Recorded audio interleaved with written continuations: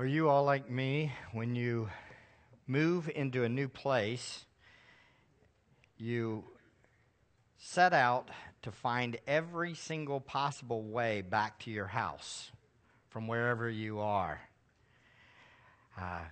I have spent the last 2 or 3 months tracking down back roads and trying to find every possible conceivable way back to the house, because traffic is always a nightmare at some point, right? And it's been an adventure trying to figure out how roads that kind of seem to wrap one way somehow end up back over here, and which is the best way. Well, there are several ways to Grace Bible Church of Tampa, but there is only one way to God. There is only one way to God. Today we're going to see in our passage that there is truly only one way to heaven, one way to be with God forever and enjoy Him. In our passage today, Jesus continues the Sermon on the Mount. He's talking to His disciples predominantly, calling them to godly character. The character and conduct of the disciples of Jesus is supposed to be holy and honoring and glorifying to God in all circumstances, as we saw in the Beatitudes in verses 3 to 12. The attitude of the Christian must be one of rejoicing over the favor of God that's promised to us in Christ. We are blessed children of God, aren't we, beloved? We rejoice in our pursuit of Him and His righteousness, knowing that the kingdom of heaven is ours in Christ. And this is our attitude. We have an attitude of gratitude and joy. Next, Jesus gave the mission for His disciples in verses 13 to 16. As Wes read, the Christian mission is that we will be the light of the world in this sin-filled world. We are supposed to be salt and light for the world, preserving and revealing the glory of God to the world as we live. As our attitudes are right and we have this mission, today we begin to examine the King's mandate for His disciples during their mission. What King Jesus wants us to do and how we're supposed to act and how we're supposed to live. Put simple, the mandate for the disciples of Christ is fix our eyes on the Master and follow Him. That's what we're supposed to do. It's not complicated. Jesus is the way to God. He is the one. He is the way to righteousness. Jesus declares to the disciples, follow me as I obey and fulfill the law and the prophets. Follow me as I stand firm on the Word of God. Follow me. The primary proposition of this passage is Jesus upholds and fulfills the Word of God. His disciples must do the same. That's what He's telling them. He's saying that the Word of God, the law and the prophets, this is true. This is the truth. So embrace it and follow me. That is our calling, our mandate from our Lord. Let's look again at the passage we're going to focus in on. Notice verse 17. Do not think that I came to abolish the law or the prophets. I did not come to abolish, but to fulfill it. For truly I say to you, until heaven and earth pass away, not the smallest letter or stroke shall pass from the law until all is accomplished. Whoever then annuls one of the least of these commandments and teaches others to do the same shall be called least in the kingdom of heaven.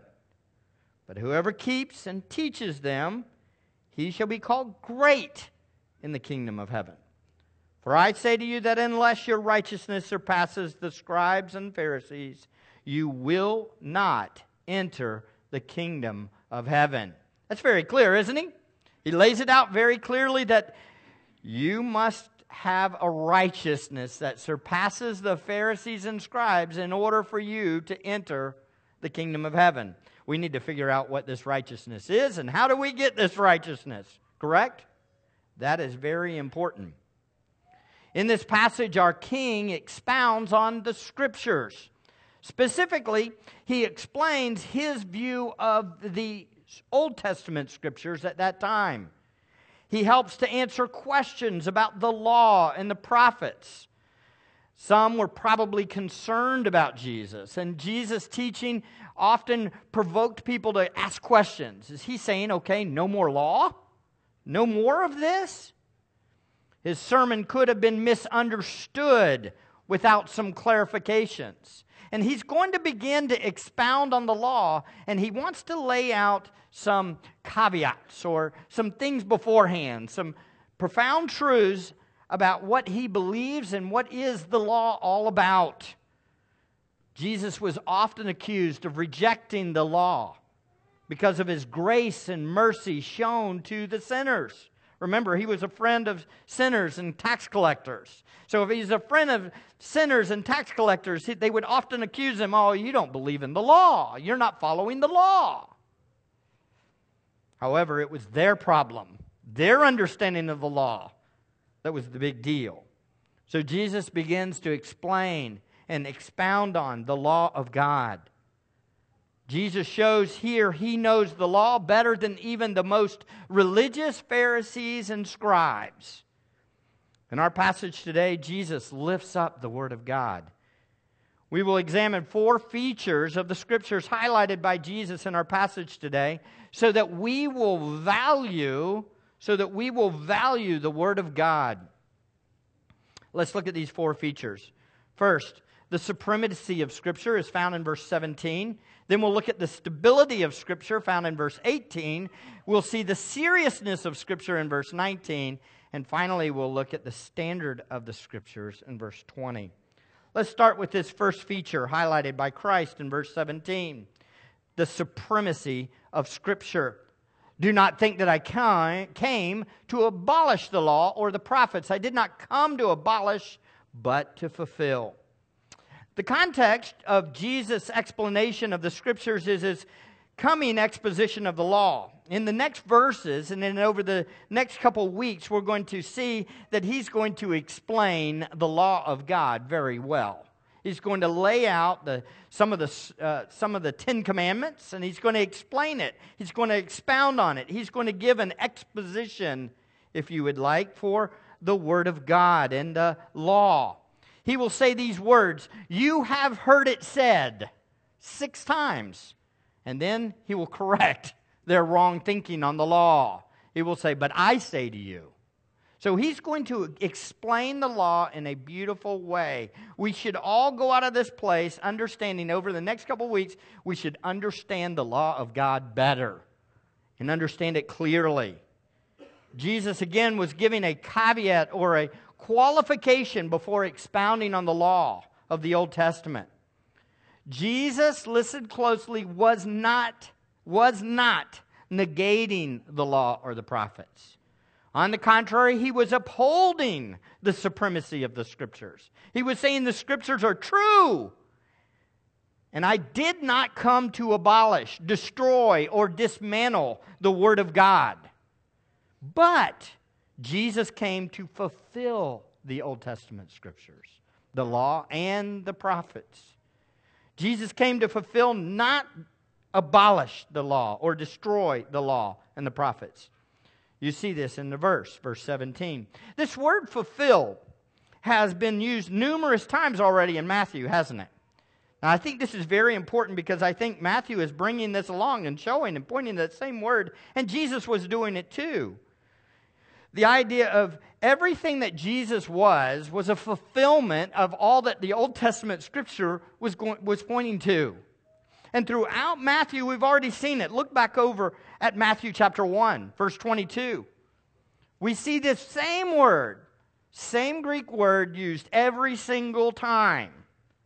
Now, all this took place to fulfill what was spoken by the Lord through the prophets. Matthew 1:22. Matthew 2:15. He remained there until death, of the Herod. This was to fulfill what had been spoken by the Lord through the prophet. Out of Egypt I called my son. Matthew 2:23, and come and lived in a city called Nazareth. This was to fulfill what was spoken through the prophets. You shall be called a Nazarene. Matthew 3:15, but Jesus answering said to him, permit it at this time, talking to John the Baptist, for in this way it is fitting for us to fulfill all righteousness. Then he permitted him. In 4:14, this was to fulfill what was spoken through Isaiah the prophet. And then finally, you'll see it in our passage today. Jesus was the fulfillment of the law. And it goes on in Matthew 18 or 8:17 and says, this was to fulfill what was spoken through Isaiah the prophet. He himself took our infirmities and carried away our diseases. So Jesus is the fulfillment of the law and the prophets. But he's also in this passage calling the disciples to walk in his footsteps and fulfill the law after him also. Now, listen closely. It was not that we could somehow achieve a right standing with God, but we are called to fulfill the law. You say, nuh-uh. Is that what he's saying here? The answer is yes. He's talking to these disciples and telling them that if you take away from one of these, you're supposed to do them, and you're supposed to teach others to do them. Now, again, it would be context. You need to understand, what does he mean?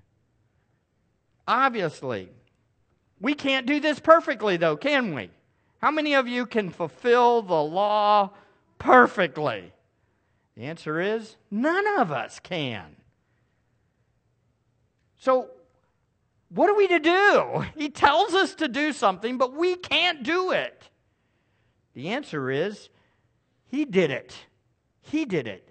He fulfilled it. And then by trusting in him, we are then declared right with him. And therefore we are empowered and freed, as we talked about last week, to obey him and to fulfill righteousness. Look at it. Look over at Romans chapter 8. Look over at Romans chapter 8. You'll see this. Same word fulfilled mentioned again. Paul says the same thing. After explaining that believers, after they repent and believe in Christ, they're declared right with God. Now they are called to fulfill righteousness by the power of God that lives within us, by the Spirit of God that's working. Look at Romans 8:1. Y'all all know this verse, right? Everybody knows this verse. After coming off of Romans 7, where Paul's struggling, I do what I wish I wouldn't do, and I don't do what I wish I would do, right? That's all of us, right? But we come to Romans 8:1, and we read these words, and we all just rejoice, don't we? How many times have you quoted this verse to your soul after sinning and saying, I need hope? Anybody quote this verse to your soul? Yes. Therefore, there is now no condemnation for those who are in Christ Jesus. Why? Because Christ did it. He was victorious over the law. He did everything that the law required. He fulfilled it all. But it's very important to note, this is still in the sanctification part of the letter. This is the part that we're supposed to live it out now. Look, for the law of the Spirit of life in Christ has set you free from the law of sin and of death. For what the law could not do, weak as it was through the flesh, God did, sending his own Son in the likeness of sinful flesh, and as an offering for sin. He condemned sin in the flesh, and he condemned sin in the flesh so that, so that the requirement of the law might be fulfilled in us. Fulfilled in us. Who do not walk according to the flesh, but according to the Spirit. We are now walking in the Spirit by the grace of God in fulfilling the law. You say, oh, Mike, that's still talking about justification. Well, turn with me over to Romans 13. I don't think so. Romans 13, look at it. Romans 13. After we're born again, after we believe in Christ, Christ has set us free from bondage to sin, and we have the Spirit of God living in us. And we can now obey God and fulfill the law of God. Look at Romans 13:8. Beautiful words here. Owe nothing to anyone except to love one another. There's the command, right? That's what we're required to do. Love one another. For he who loves his neighbor has fulfilled the law. Fulfilled the law. As we walk in the Spirit, we fulfill the law by obeying the Word, by obeying the law that says, love God with all your what? Heart, mind, and soul, right? And love your neighbor as yourself. You shall not commit adultery. You shall not murder. You shall not steal. You shall not covet. If there is any other commandment, it is summed up in this saying, you shall love your neighbor as yourself. Love does no wrong to a neighbor. Therefore, love is the fulfillment of the law. So when Jesus is talking to his disciples on the Sermon on the Mount, he's telling them, in effect, as you follow me, you will then obey me, and you will obey the law. You will serve God with genuine hearts. Now again, is this perfection? No. Is it direction?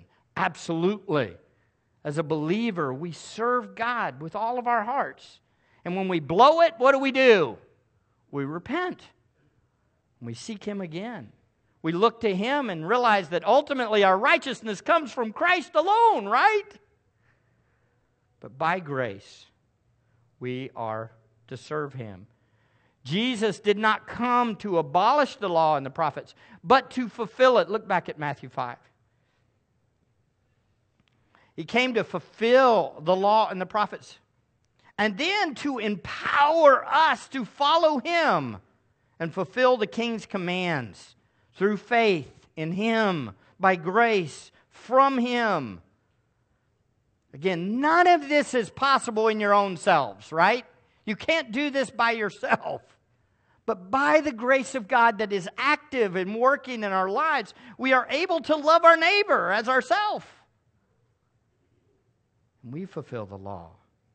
It's very important that Jesus does not lower the bar and make it easier for us.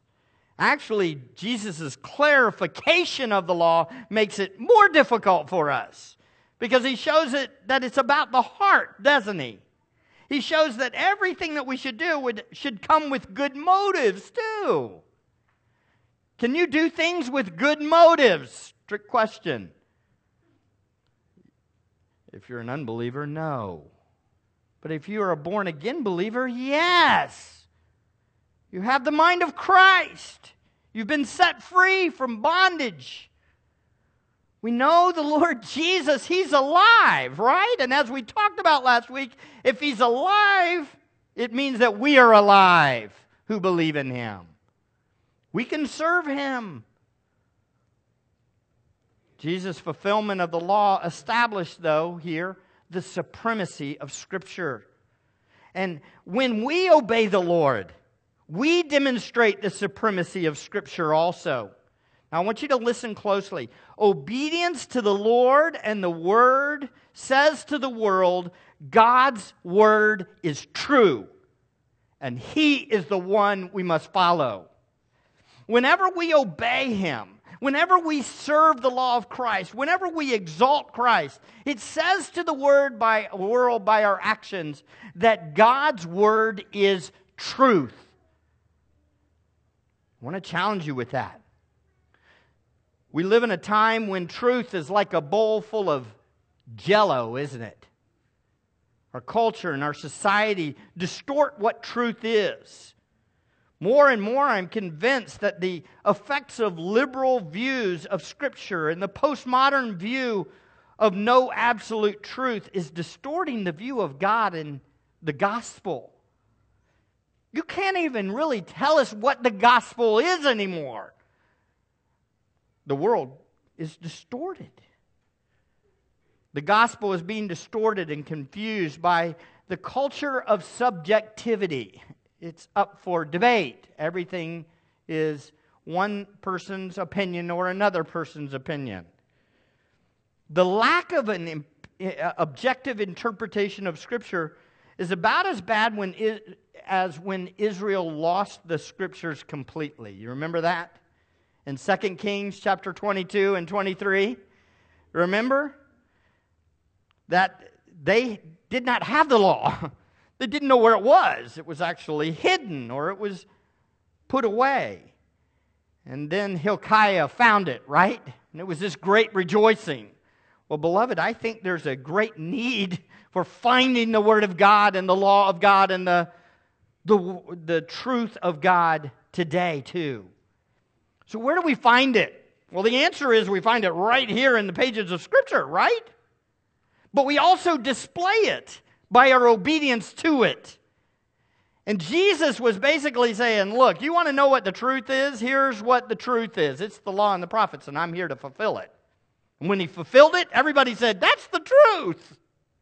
And some said, nope, this guy has to die. Our society's lack of objectivity, and listen closely, and discipline to read and stand firm on the plain, literal interpretation of Scripture is leading to a great blindness of the so-called professing church in America. We are all susceptible to this. You're susceptible to this. We must not allow our prideful hearts to keep us from pursuing a clear reading of the Word of God. We must stay faithful to it. We must read it. We must discipline ourselves to read it and study it and stand on it. This is what Jesus was doing. They accused him of falsifying the law when in fact he was exalting the supremacy of the law. The good news is this, beloved. God's Word is true. It's truth. And the righteous way to live is clearly revealed in the Word of God. It's clearly laid out. And as we obey the Lord's commands, we proclaim the supremacy and authority of the Scriptures. And that's what he's going to do. Jesus is going to lay this out. This is what our lives will look like. It looked different, totally different. In 5:21, as we kill hatred and anger in our hearts. In 5:27, as we mortify lust. In 5:31, as we remain faithful and committed to God in our relationship. In 5:33, as we are truthful with others and don't tell lies. In 5:38 to 40, as we avoid returning evil for evil. As we do this, as we live out who God is and what He requires of us, as we love our neighbors and our enemies, chapter 5, verse 43, what's going to happen? We're going to reveal to the world that the Word of God is true. That's the point. We will be the light of the world. Because as we obey God's Word, we say, His Word is truth. And this is how we should act. And this is what Christ is about. We who are under the authority of Scripture reveal the truth to the world when we obey the Word. We demonstrate we are the light of the world. We must not bow to the idol of self-promotion and thus interpret the Word to satisfy our sinful lusts. Listen closely. Beloved, the Word of God says deny yourself. The Word of God doesn't say do whatever you please. The Word of God says Christ is Lord. It says surrender to Him and follow Him. Our Master came into the world to fulfill all righteousness. And all Christians in the room say what? Amen. Because I fail at it, don't you? But at the same time, that beautiful law that He fulfilled, He calls us now to walk in His footsteps by grace. We too must lift up the supremacy of Scripture and live in obedience to it. Now, I know there's some there's some huge red sirens going off in some people's heads. Man, you are sounding like a legalist. You are sounding like a legalist. You're telling us over and over and over, you must obey the Word of God. You must fulfill the law. You sound like a legalist. We'll get there. Hang in there. Let's look at the second. So first we see Jesus announce the supremacy of Scripture. Next, Jesus explained the stability of Scripture. The stability of Scriptures. For truly I say to you, until heaven and earth pass away, not the smallest letter or stroke shall pass from the law until all is accomplished. This is pretty emphatic. What they say, he's now going to say. Remember, at the end of the sermon, he speaks as one who has what? Authority. He says, truly, or you could translate it, amen. And he says, I say to you. Now again, if this was just a normal man and he said, truly, I say to you, we'd all say, okay, what's the big deal? But this is the Lord God Almighty, the incarnate man, the incarnate God. And he says, truly I say to you. This is like saying, thus says the Lord. Listen up. The Scriptures are supreme because they are reliable and stable. They don't move. The Scriptures are consistent. That's what he's saying.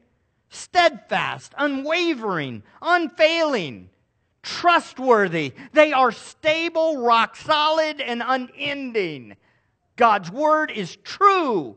The Word of God can be counted on. And that is good news for our Jello-like society, correct?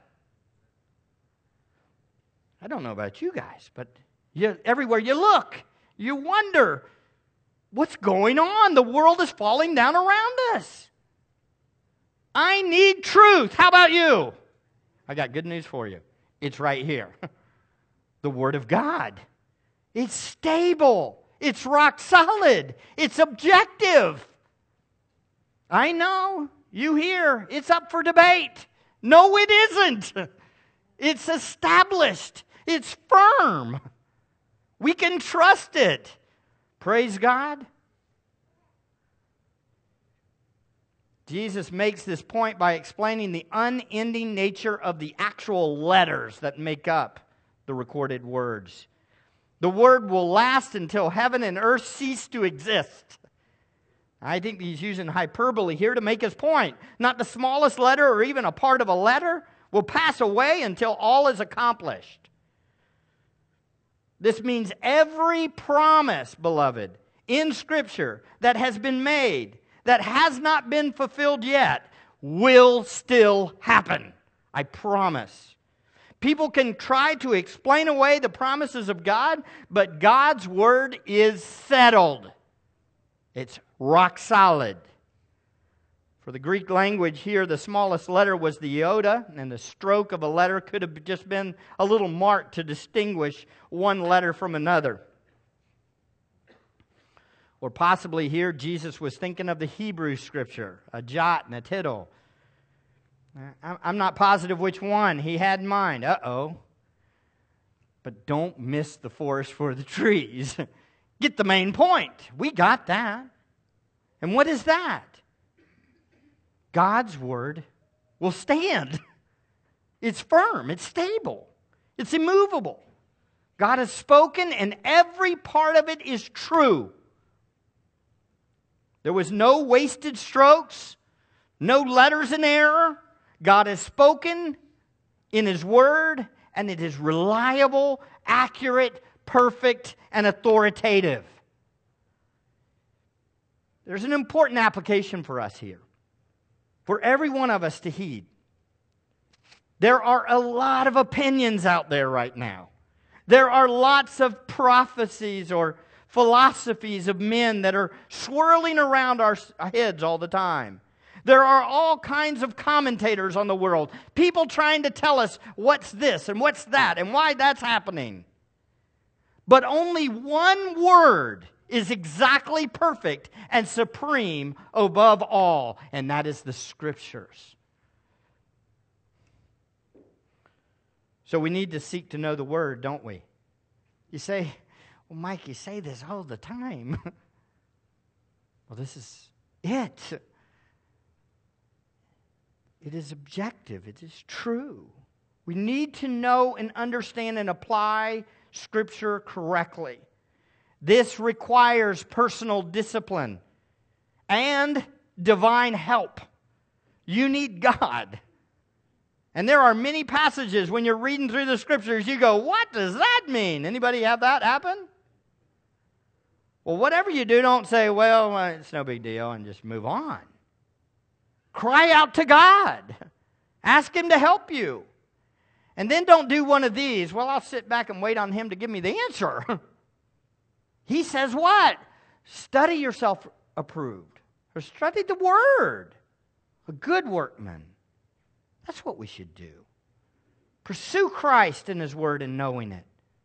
There's no other book in the world as reliable as this book. And everybody in the room should say what?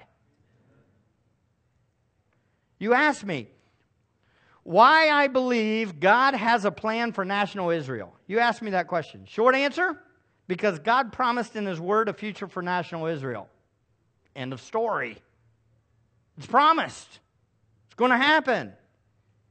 And His Word is reliable and stable and authoritative, so we're going with it, right? You ask me why there is a hell, contrary to what the Pope said, where people who have not repented and believe in Jesus will go. Why do I believe that there's an eternal place of condemnation? A judgment. Answer. You ready? Because the Bible says there's a hell. It's truth. You ask me, is faith in Jesus the only way to get to heaven? You asked me that question. Is it possible that Muslims and Buddhists and all these other religions can somehow get there? And I answer emphatically, there is no other way than Jesus Christ. And why do I know it? Because the objective Word of God. And that's what Jesus is saying.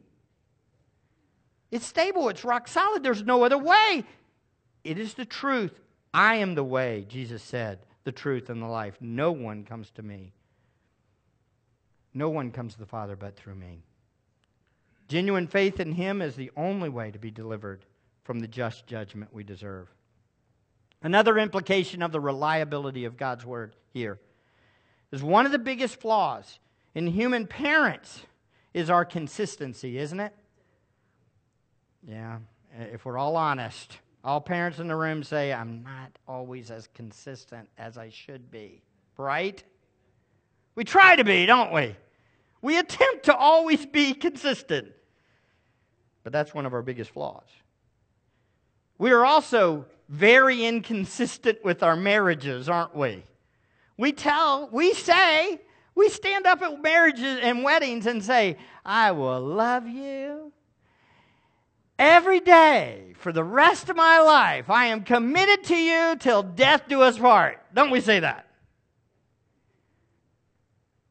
Well, we aren't very consistent with our love, are we? And not very consistent with sacrifice. Why? Why are we so inconsistent? Real simple, because we're sinners. We're sinners. We're not consistent because we're sinners. But God is righteous. And His Word is reliable. Why is it reliable? Because God's character is righteous. And He does not lie. And everything He promised will come true. He's perfect. And God Himself became a man and fulfilled all that the law required perfectly. We must stand on them. We must stand on Scripture. We must stand on the Jesus that is revealed in the Scriptures. We must stand on this truth. So Jesus explained the supremacy of Scripture and the stability of Scripture. Notice next he explains the seriousness of Scripture. The seriousness of Scripture. In verse 19, whoever then annuls one of the least of these commandments and teaches others to do the same shall be called least in the kingdom of heaven. But whoever keeps and teaches them, he shall be called great in the kingdom of heaven. Here we see the disciples are exhorted by the Lord to take the Word of God seriously. Jesus warns the disciples God's Word is not something to play with. We must know it, we must study it, we must understand it, because the Word is extremely important. We must take it seriously. We have responsibility as children of God to know it and to obey it. We must not have selective hearing. Do y'all have that problem in your house? I have that occasionally in my house. That selective hearing is I obey the things that I want to do, but I don't always obey the things that I'm called to do and must do. Children have this problem a lot, don't we, children? But we must not take away from God's Word. We must obey. We must serve Him. We must love Him. We must love our neighbor as ourselves and love even our enemies. We must not add to the Scriptures or take away from the Scriptures. One of the issues in our circles, that is Reformed, expository, Bible-loving disciples of Jesus, is sometimes we can be dogmatic on the parts of Scripture that maybe others would say you shouldn't be so dogmatic on. For example, we're committed to men only as pastors in the church in 1 Timothy chapter 2. Is that something we should stand on? Yeah, because the Bible says it. The Bible says it, right? So we stand on it. Or we're committed to the premillennial view of the kingdom. Uh-oh. Yes, we stand on it. Why? Because it appears very clear that the Bible says it's going to happen. That the kingdom has not been established on earth yet. Or we stand on six-day creation. We stand on six-day creation. 24 hours. God created the world in 6 days. Should we stand on that? Yes. Why? Because it's the Word of God, and that's what God said, so we believe it. We trust it. But do you understand that this does cause some tension, doesn't it? I'm constantly hearing this line. I hear it all the time. And I know some of y'all are going to be, man, you are just really too hardcore. Well, we need to just major on the majors. And not worry about those minor things. I mean, cessationism, that, no big deal. If somebody gets up and speaks in a weird tongue and there's no interpreter and, hey, it's just the way they are. It's okay. Why do we stand on these things? Because the Word of God says it. We believe it. But Mike, you're going to clear out half the church.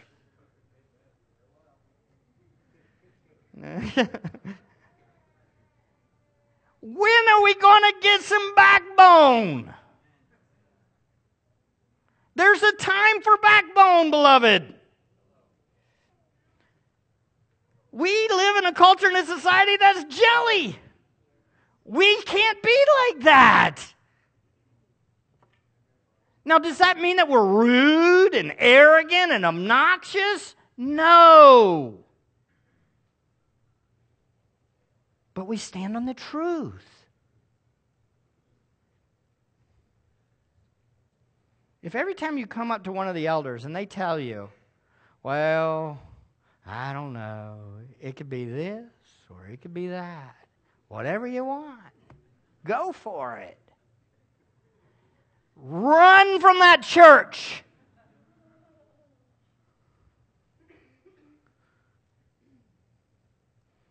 It's very attractive in our culture to be that way, by the way. And I'm convinced that you want a seeker-sensitive church and you really want to pack the pews, all you got to do is say nothing. And stand on nothing.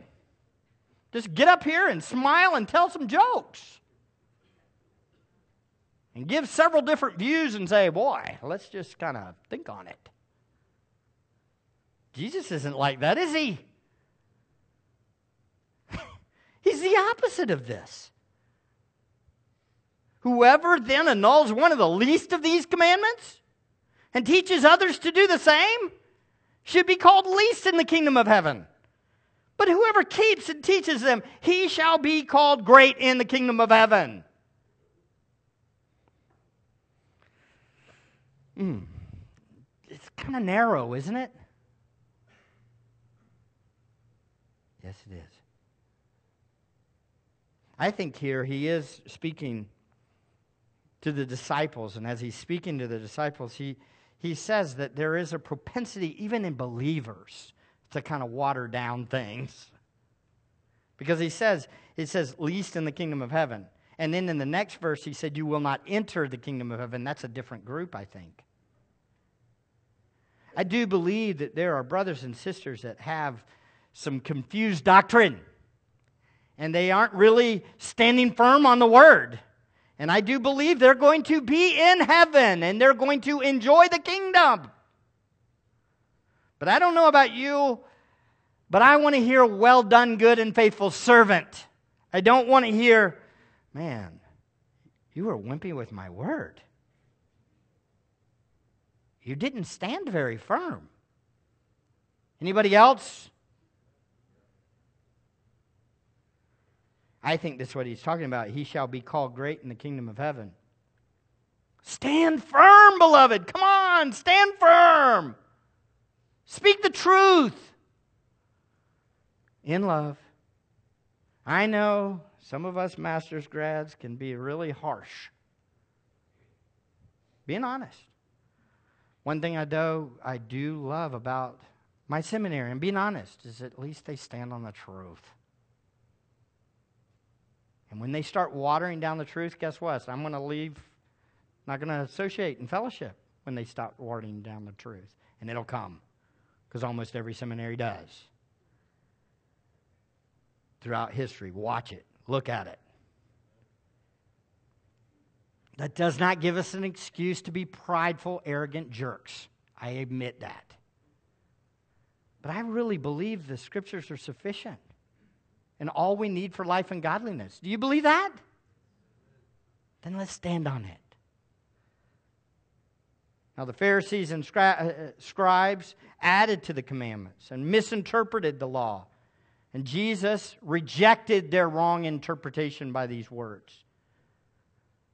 But two wrongs don't make a right. And I want you to listen closely to this. Legalism doesn't give us an excuse for antinomianism. What do I mean by that? Legalism, setting up man-made rules and regulations in order to get approval for man, does not make it okay then to have no law and be all about, you can do whatever you want. If you're saved, you can act however you want. Just because the false religious system was teaching a fake external righteousness, and I cannot stress this enough to you, you've got to listen. This is a very important point of this passage and what Jesus is saying. Just because the false religious system was teaching a fake external self-righteousness, it did not give an excuse for ignoring the Word of God and the imperatives found in it. Do you understand what I'm getting at? That's what he's saying in this passage. The Pharisees were all about outward, external garbage, cleaning up the outside of the cup. They were all about making themselves look good in the eyes of others when they were wicked inside. And the reaction is often legalism means what? Flee to the other side, there's no rules, no law. I can do whatever I want. It's the pendulum effect, right? It's that effect where we all just swing all the way over. We can't do that. In fact, the Word of God is true. And it does call us to obedience. And it calls us to purity of heart and mind. It calls us to these things. This is our problem in our reactionary societies. We think legalism is horrific because it burdens people with false requirements that never gets to the real heart of their need for Christ. We say that, don't we? How many of you hate legalism? I do. I hate it. Because it misses the point and it never drives them to where their hope is really found. Right? I hate that. But the solution is not to say there's no law. There's no rules. There's no right and wrong. You can do whatever you want. The solution is deal with the heart. That's what Jesus is going to do. Deal with the heart. And proclaim the law of Christ to ourselves first. Important. To ourselves first, and then to our brothers and sisters. But at the same time, offer hope. Give hope. This is where we miss it a lot of times too. It's important. It's a narrow way, isn't it? It's very narrow. We find ourselves either judging people or ignoring things. When the answer is confront people with their hearts, but give them hope of where the hope is found in Christ Jesus their Lord. How many of you are the inconsistent parent? Your hope is in the Lord. Your hope is not in you. How many of you are the spouse that doesn't love their spouse the way you should? The hope is in the Lord. We have a Savior. We have a husband in Christ Jesus that loved us so much that He laid His life down for His bride. Our hope is in Him. Offer hope. He was saying God's standard is perfection. Come to me, the only one who is perfect. Follow me. However, Jesus' rejection of the traditions or the elders got Him in a lot of hot water, didn't it? Jesus takes this occasion to be very clear. He's not about eliminating or misinterpreting the Scriptures or watering down the Word of God. He was fully committed to the Word, and He warned everyone not to misuse or abuse the Word of God. In fact, Jesus warned them, the disciples who water down or fail to guard the Word will experience a loss of reward in heaven or in the kingdom. It appears here Jesus is not saying the compromising believer can't be saved. But it says you'll lose your reward. The Word of God was meant, beloved, to bring people to the end of themselves. I heard it a little bit a while back ago, and I've alluded to it before. And it was funny because and just for the record, I don't always listen to John MacArthur's sermons, but I did on this one. And he said something right in the middle of the sermon. He said, I was like, wow, that's wild. He said, I often have people come up to me and say, you're so negative. You're so negative. I was like, I had the same thing happen to me about 3 weeks ago. Just give me some positive news. Don't tell me I'm a sinner all the time. That's what I was told. Again, I want you to understand, if I'm telling you you're a sinner, I know I'm full well more of a sinner than you are, okay? Just to get that clear. And I'm not going to stop telling myself that I'm a sinner. You know why? Because I'll start thinking I'm something. And on top of that, it'll be a lie. Because I'm still a sinner. Praise God, I'm a saint also. Declared right by God and God working in my life at the same time. Beloved, you need to understand that if I stop telling you you're a sinner, or the Word stops convicting you that you're a sinner, leave this church. You heard it twice now, this sermon. I'm giving you reasons to leave. If I stop telling you you're a sinner, run. Because everybody in this place is prone to sin, prone to stray, prone to leave the God we love.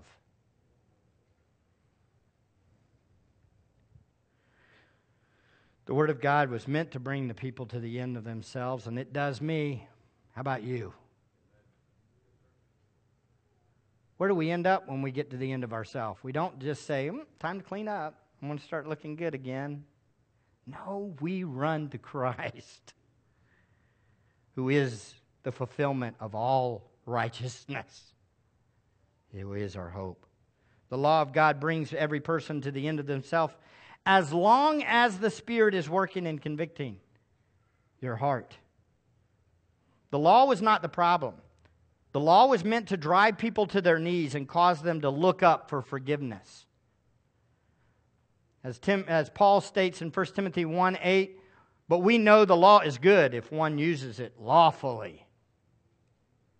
So the disciples were exhorted to take the Scripture seriously, depend upon the reliability of the Word, and believe in the supremacy of the Word of God.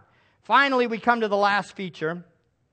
Jesus highlighted concerning the Scriptures, notice in verse 20, the standard of Scriptures. The standard of Scriptures.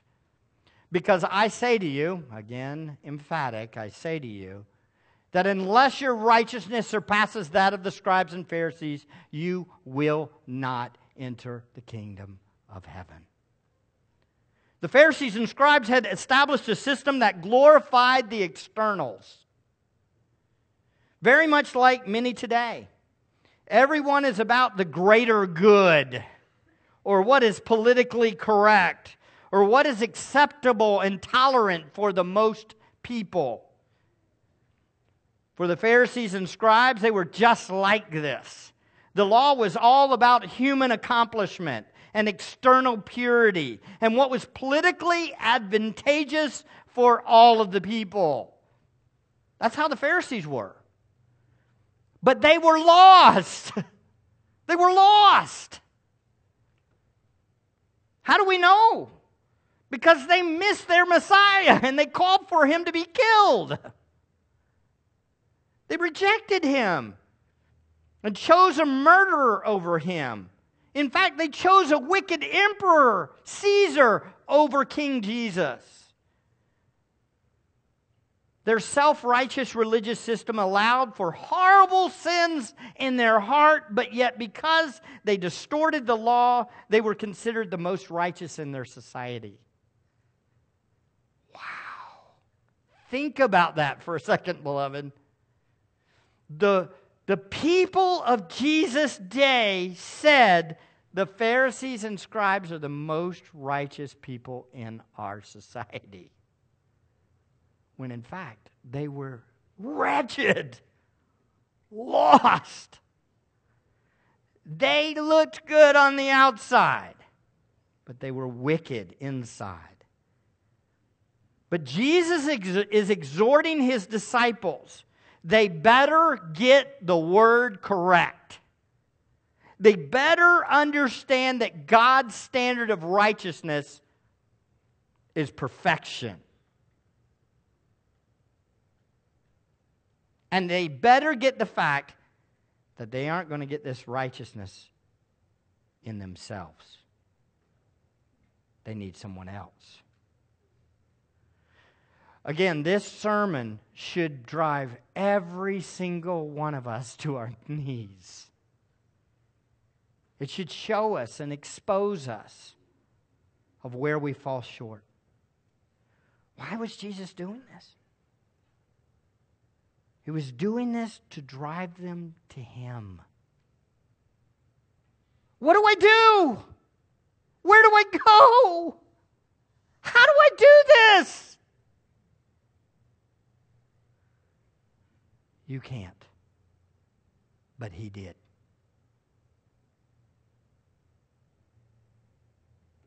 As John states, little children, make sure no one deceives you. The one who practices righteousness is righteous, just as He is righteous. Those who are born again and have trusted in Christ, God is working in us to produce righteousness. Now, I want to be very clear. We cannot achieve this righteousness by ourselves. We first must be declared right with God through faith alone in Jesus Christ alone, who was the fulfillment of all righteousness.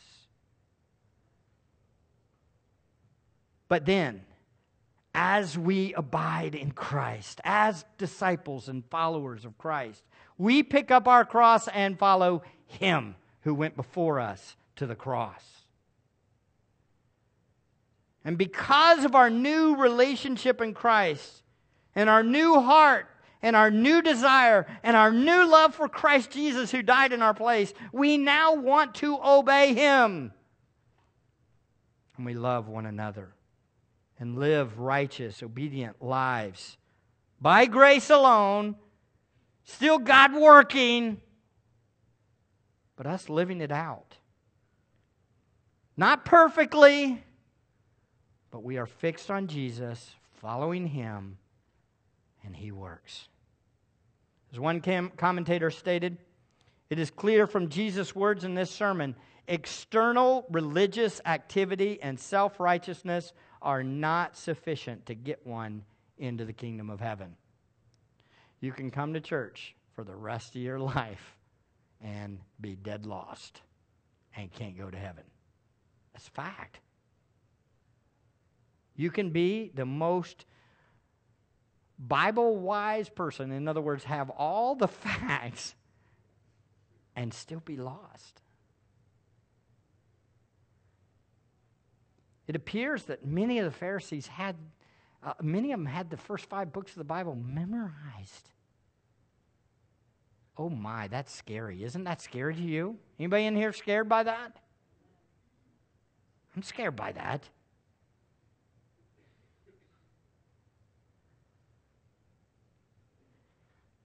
If you go out of this sermon thinking, okay, here I am, I'm ready to clean up, you've missed the whole point of the sermon. Your hope is in the Lord, in Him alone. Repent and believe in Him.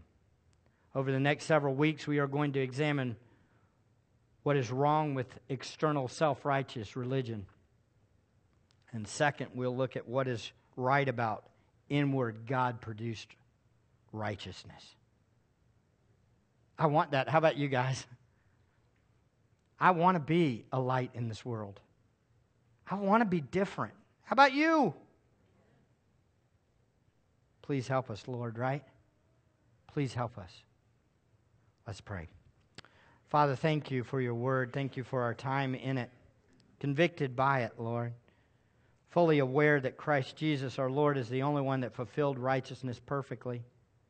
Fully aware of our own sinfulness and our own propensity to justify away our sins. Fully aware, God, of our need of You. We stand here today in need of a Savior.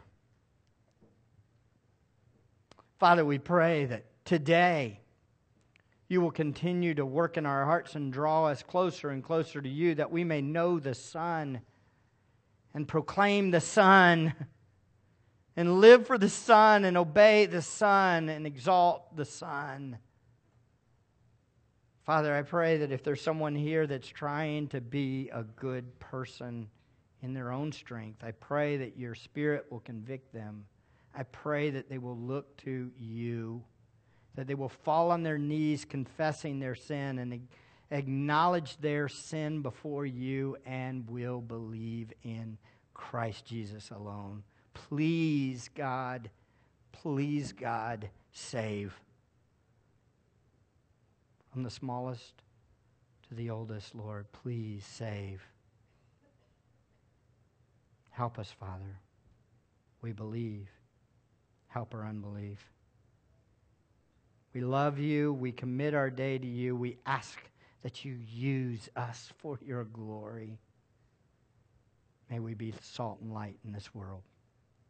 We pray this in Christ Jesus, our Lord's name. Amen.